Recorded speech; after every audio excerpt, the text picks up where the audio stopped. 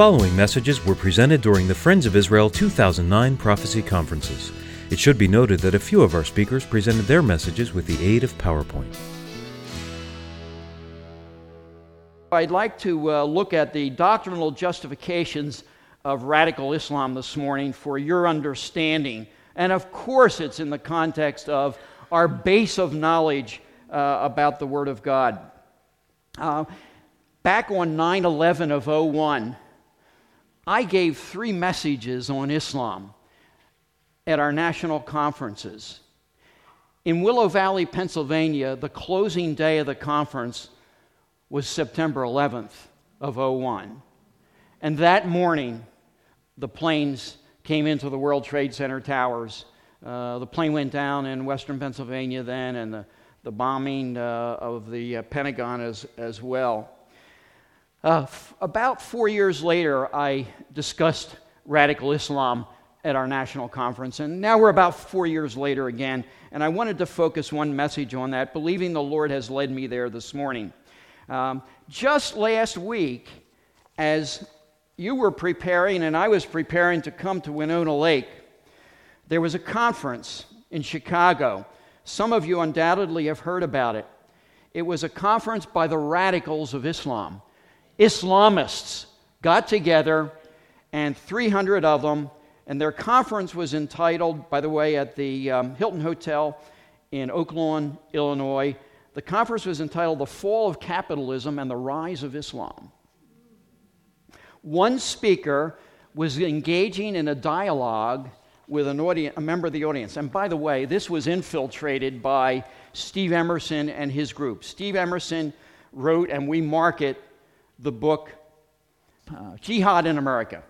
The audience member said, and he was asking the speaker, would you get rid of the Constitution for Sharia law, the most restrictive form of tyranny in the lives of people, Islamic law? Would you get rid of the Constitution of the United States for Sharia law? Yes or no? Yes. The Constitution would be gone. That was the speaker. And so, audience member, if the United States was a Muslim world, the Constitution would be gone? Yes.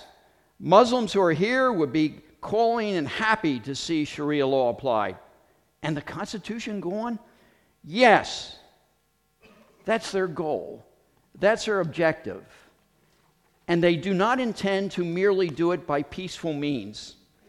And so I want you to look this morning with me at the doctrinal justifications that radical Islam uses to pursue its agenda. Background to jihad. It was a term that came to my attention mostly in connection with the Oslo Accords of 1993. That's when Prime Minister Rabin of Israel sat down and hammered out an agreement with Yasser Arafat. We remember it well. The agreement specified that there were a number of mutual steps that were to be taken between Israel and the Palestinians, and that these would be confidence-building steps that would eventually lead to a settlement of the most important issues, all of the issues that were sources of disagreement between Israel and the Palestinians. And we can remember at the time, I remember when Shimon Peres, who is an elderly but always there politician in Israel, I can remember when Shimon Peres said, "This is the new Middle East." Well, yeah, maybe. We hope so, whatever. 3 days later, Yasser Arafat was down in Africa speaking, calling for jihad. Jihad, jihad, jihad. That's what he said. Well, the dominant media in the United States then had to scramble. Wait a minute. This is a new Middle East. He just signed a peace accord. What does he mean by jihad? And they came up with an attempt to redefine what was the primary meaning of jihad, which was a violent meaning. And now the media is telling us that he couldn't possibly mean violence against Israel, that he was talking about perhaps a struggle inside of himself, or perhaps a struggle for peace. And we remember this. We remember these ways that our liberal media tried to accommodate itself to Yasser Arafat calling for jihad. And would it be a contest of ideas and a peaceful struggle within? Well, one thing was clear. 7 years later, when he declared the Intifada in the year 2000 against Israel, the uprising, the formal uprising, it was only then and at that point that certain leaders in the United States finally agreed that this was a 7-year mistake. I hear it frequently called in the Jewish world a 7-year mistake. Well, the Oslo Accords, the attempts to redefine jihad, but what I'm saying this morning is there is an operational meaning of the word jihad today that is very clear in the literature of Islam, and that is, it is a violent meaning. It's in their writings. It's in the names of their terror groups. It is not a peaceful struggle, but it is war against the infidels. Believe me, Islamic Jihad as an organization would not call itself jihad if it was a peaceful struggle within or waging of non-violent means of struggle. Islamic Jihad, war against the infidels, and it's theologically justified. A big point of what I need to share with you this morning. It is being justified within Islam as a theological principle that is really taking over and embedded in the religion itself. So we need not to be falling for the trap of those who would try to disconnect the word Islam from terror. Because the fact of the matter is that what we have viewed, what we are viewing on the world scene is Islamic terror, and the two are connected. Some illustrations of that Islamic terrorism against America. And by the way, when terminology here, there are a number of terms we can use that I think accurately describes the violent nature of what's going on. One of them is jihad, or a jihadist, being the person. Another one is an Islamist. If we're talking about an Islamist, that captures the idea of violence. Islamic terrorism, radical Islam, all of those terms I think can be used interchangeably to describe the same phenomenon in Islam, and that is the increasingly radical nature of it all and its propensity for violence. Against America, a number of things have happened, and we can recall them over the years. Embassy bombings around the world, bombings of American hotels in other countries. Our planes have been attacked. Our ships have been attacked. Our military barracks have been attacked. Our military forces themselves have been attacked. Our ambassadors have been held hostage. And these are the manifestations of terror which did not begin on 9/11. It certainly became much more obvious to all of us on 9/11. But it began back in the 1970s. It has traveled for 30 or more years, 30 plus years, through 5 administrations in the United States. It wasn't until the last administration, George Bush, that the administration began to look at Islamic terrorism not as a series of isolated incidents, but part of a plan, and that what we were facing was a violent ideology, and we were at war, in fact, with that violent ideology. Now, unfortunately, in this administration, in the Obama administration, it seems to be sliding right back into the idea of, well, we just need a police action against it. No. It is part of a worldwide plan to subject and subvert the world to Islam. But 9/11 came. Attacks on New York City, on D.C. The plane went down in western Pennsylvania. It was on its way back to D.C. Not isolated incidents, part of a plan. Now, they did not just sort of happen by incident or incidentally, but in 1998, a fatwa was signed by 5 Muslim clerics.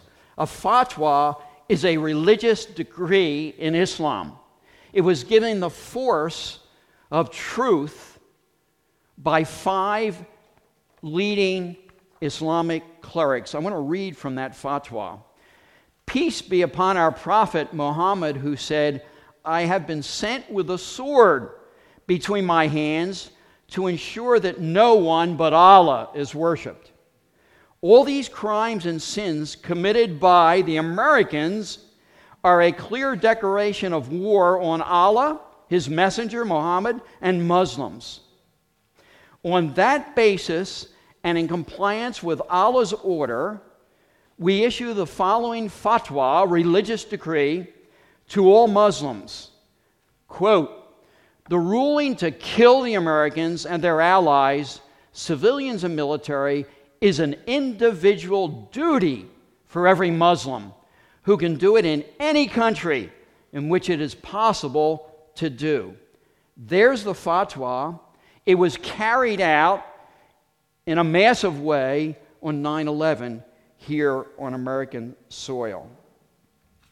Well, with many illustrations against America, but there are also quite a number of illustrations of how Islamic terrorism is being used against the Jewish people. May 20th, here in the United States, 4 jihadists were arrested in New York City before they were ready to attack 2 synagogues. And it was the Upper East Side, I believe, of Manhattan, up that way in New York City.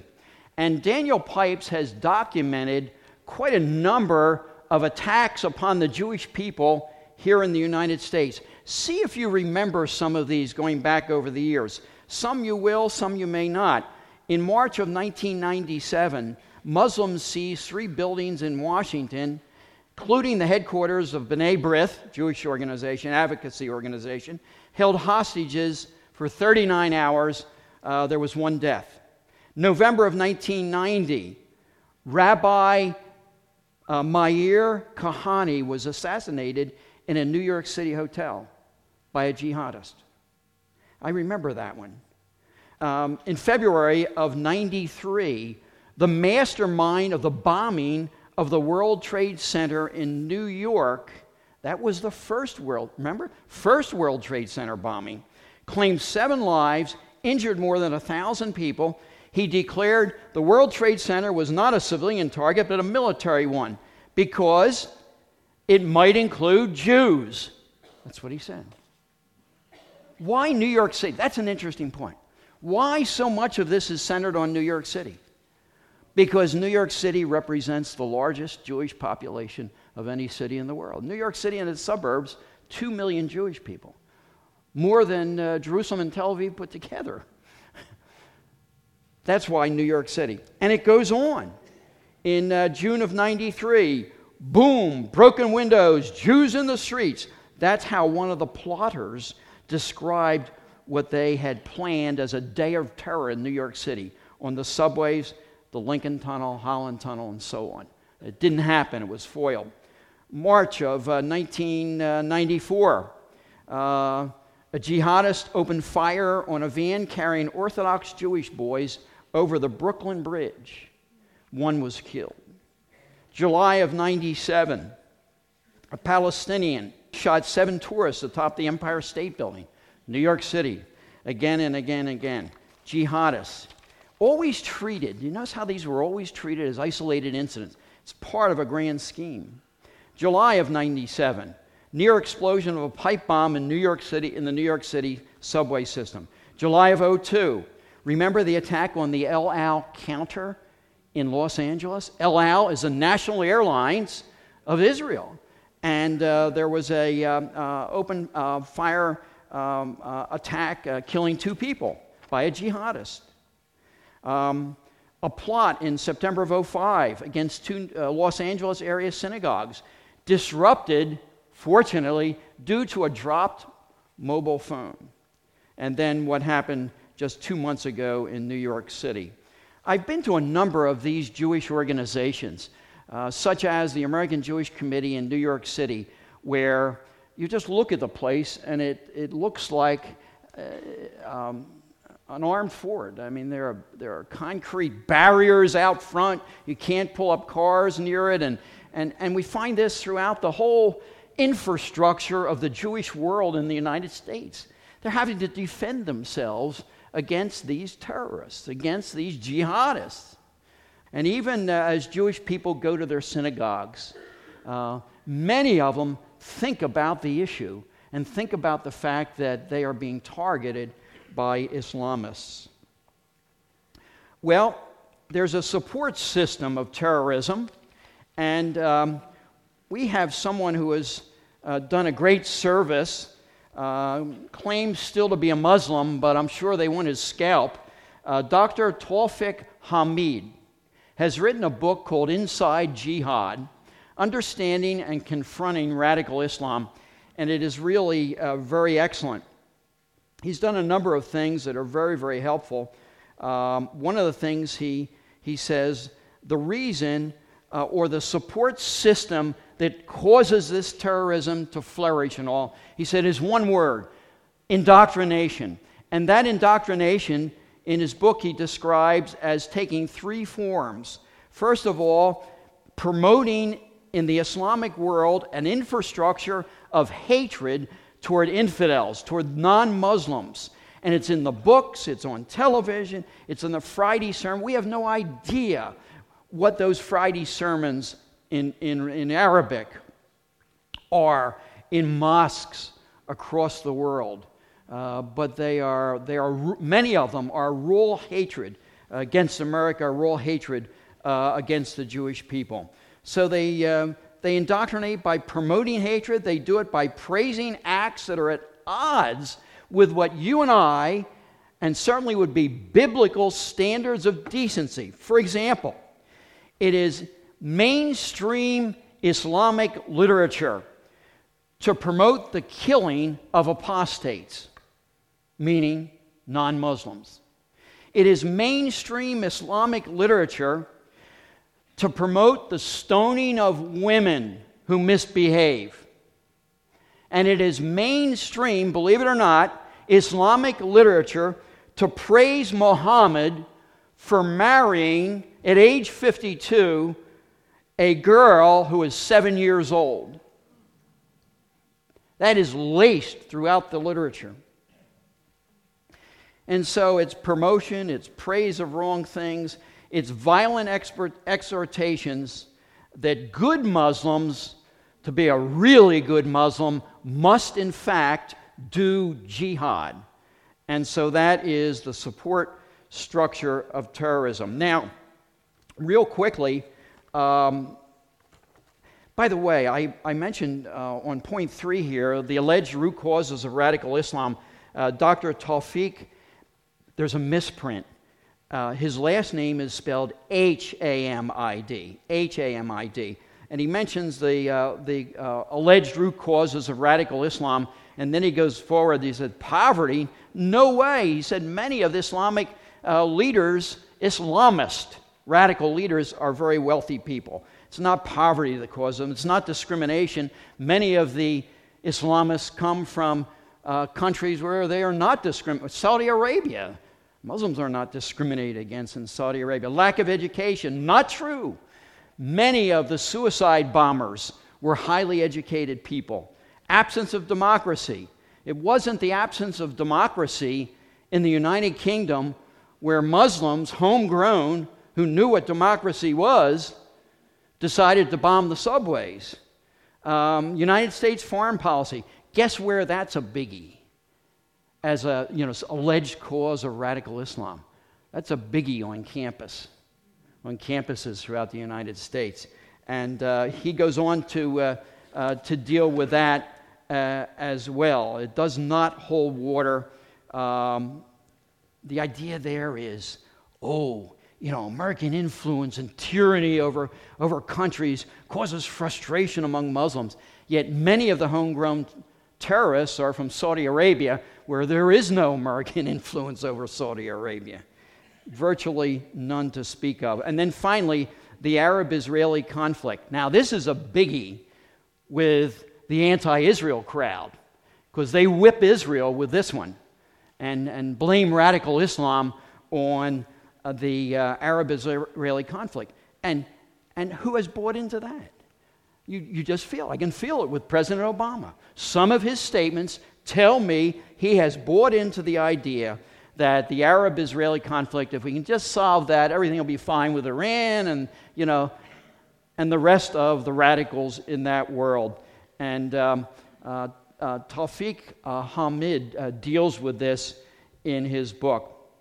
I wanted to mention some of the theological justifications of the jihadists. Now, there are a variety of texts that Islam uses. The first three that I mentioned are non-Quranic. In other words, they are not the Quran. They may be the words and deeds of Muhammad. The Hadith, the Sunnah, they're big. It's a large body of oral tradition. The Hadiths, S plural, is a large body of oral tradition that has been written up, and Muslims follow those things. And it is laced with violence. The Sunnah are the specific words and deeds of Muhammad within the larger body of the Hadith. And then there are writings by disciples of Muhammad, and there are commentaries on the Quran, and it goes on and on and on. And there is so much violence promoted in these bodies of literature that Muslims are reading all the time. But I'd like to turn with specifics to the Quran itself and read you some of the sample texts that show, for example, in the Quran. And by the way, what is the Quran? It is, to Muslims, the literal word of Allah transmitted to Muhammad by the angel Gabriel. And so it is the key book. It is Islam's revelation from God. In fact, the month Ramadan is in honor of that revelation in the Quran, Quranic revelation, and it is the Bible to Muslims. It's organized into 144 chapters. They are called surahs, S-U-R-A, surahs, chapters, and then into several thousand verses. But first of all, I'm going to read to you specific commands from the Quran to fight and kill unbelievers. Surah, meaning chapter 4, verse 89, smite them and slay them wherever you find them. This is the one that was quoted by Osama bin Laden in the fatwa, the religious decree to kill Americans, signed in 1998. Surah 9, verse 29, fight those who believe not in Allah. So we have these specific, and I've just picked out a couple, there are many more, but also in the Quran, Jews are held in contempt. Surah 5:51 says, take not the Jews for your friends, and he among you who turns to them in friendship, for friendship is of them. Jews are held in contempt. The negative attitudes toward the Jewish people. Another surah, Surah 5, verse 82. Strongest among men in enmity to the Muslims, you will find the Jews. And so you find this laced aggression or hatred or negativity about Jews. They also, in the Quran, hold us in high disregard as Christians. Surah 5:17 says this, in blasphemy indeed are those who say that God is Christ, the Son of Mary. That's how they feel about us. Surah 5, verse 22. They do blaspheme who say that God is one of three in a Trinity. So we fully need to understand, as I've just pointed out ever so briefly here in some of these references this morning, that there is strong theological support for violence in Islam. It is not only in the writings which are outside of the Quran, but it is in the Quran itself. And with specific references to Jews and to Christians in the most negative of senses. Well, I think about these things and think how we compare and contrast what we see in Islam and the emphasis of Islam with the ministry of the Lord Jesus Christ and with His gospel. The emphasis of Islam, and in its writings and in its Quran, is a fight and kill emphasis. What is the emphasis in the Bible? What is the emphasis in the gospel of Jesus Christ? The emphasis is a believe and live. What a difference. Fight and kill, believe and live. A huge difference. On the issue of heaven, what does Islam say? Islam says, die for Allah and you're assured of heaven. Die for Allah. You die. Jesus says, I died for you so you can go to heaven. What a difference. What a blessed difference. On the issue of our sons, Islam says, give your sons for Allah. Make them suicide bombers. We'll honor them. We'll name streets after them. Give your sons for Allah. Christianity says, and the Bible says, God gave His Son for us. What a blessed difference, and what a contrast. It is just unbelievable. Well, the gospel of God's grace, it is so fundamentally different and so fundamentally wonderfully different than the emphasis of Islam and the theological and doctrinal justifications that we are witnessing today for the violence that we're seeing around the world. But our gospel is so unique. God called out a people, the Jewish people, and through this people, He gave the world a book, the Bible, His revelation, and through this same people, He provided a Messiah, His Son, the Lord Jesus Christ, to be our Savior, and His sacrificial death in our place, in my place, and in your place, showed God's great love for us personally. And as we believe, and I trust all of you are in that camp, but if you're not, you can be today, as we believe in Him, we too will be raised to life as He was. And He's coming again. He's coming as the Prince of Peace, without whom there will be no lasting peace in this world. Peace between man and God, or peace among men, it just will not be there without Him.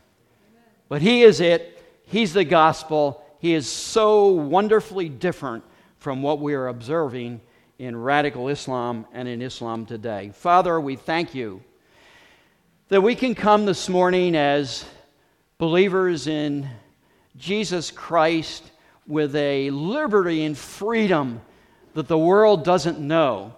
But Father, we know that with that goes great responsibility on our part. Perhaps there are some here, Father, who know Muslims personally and can be a source of light and truth into their lives.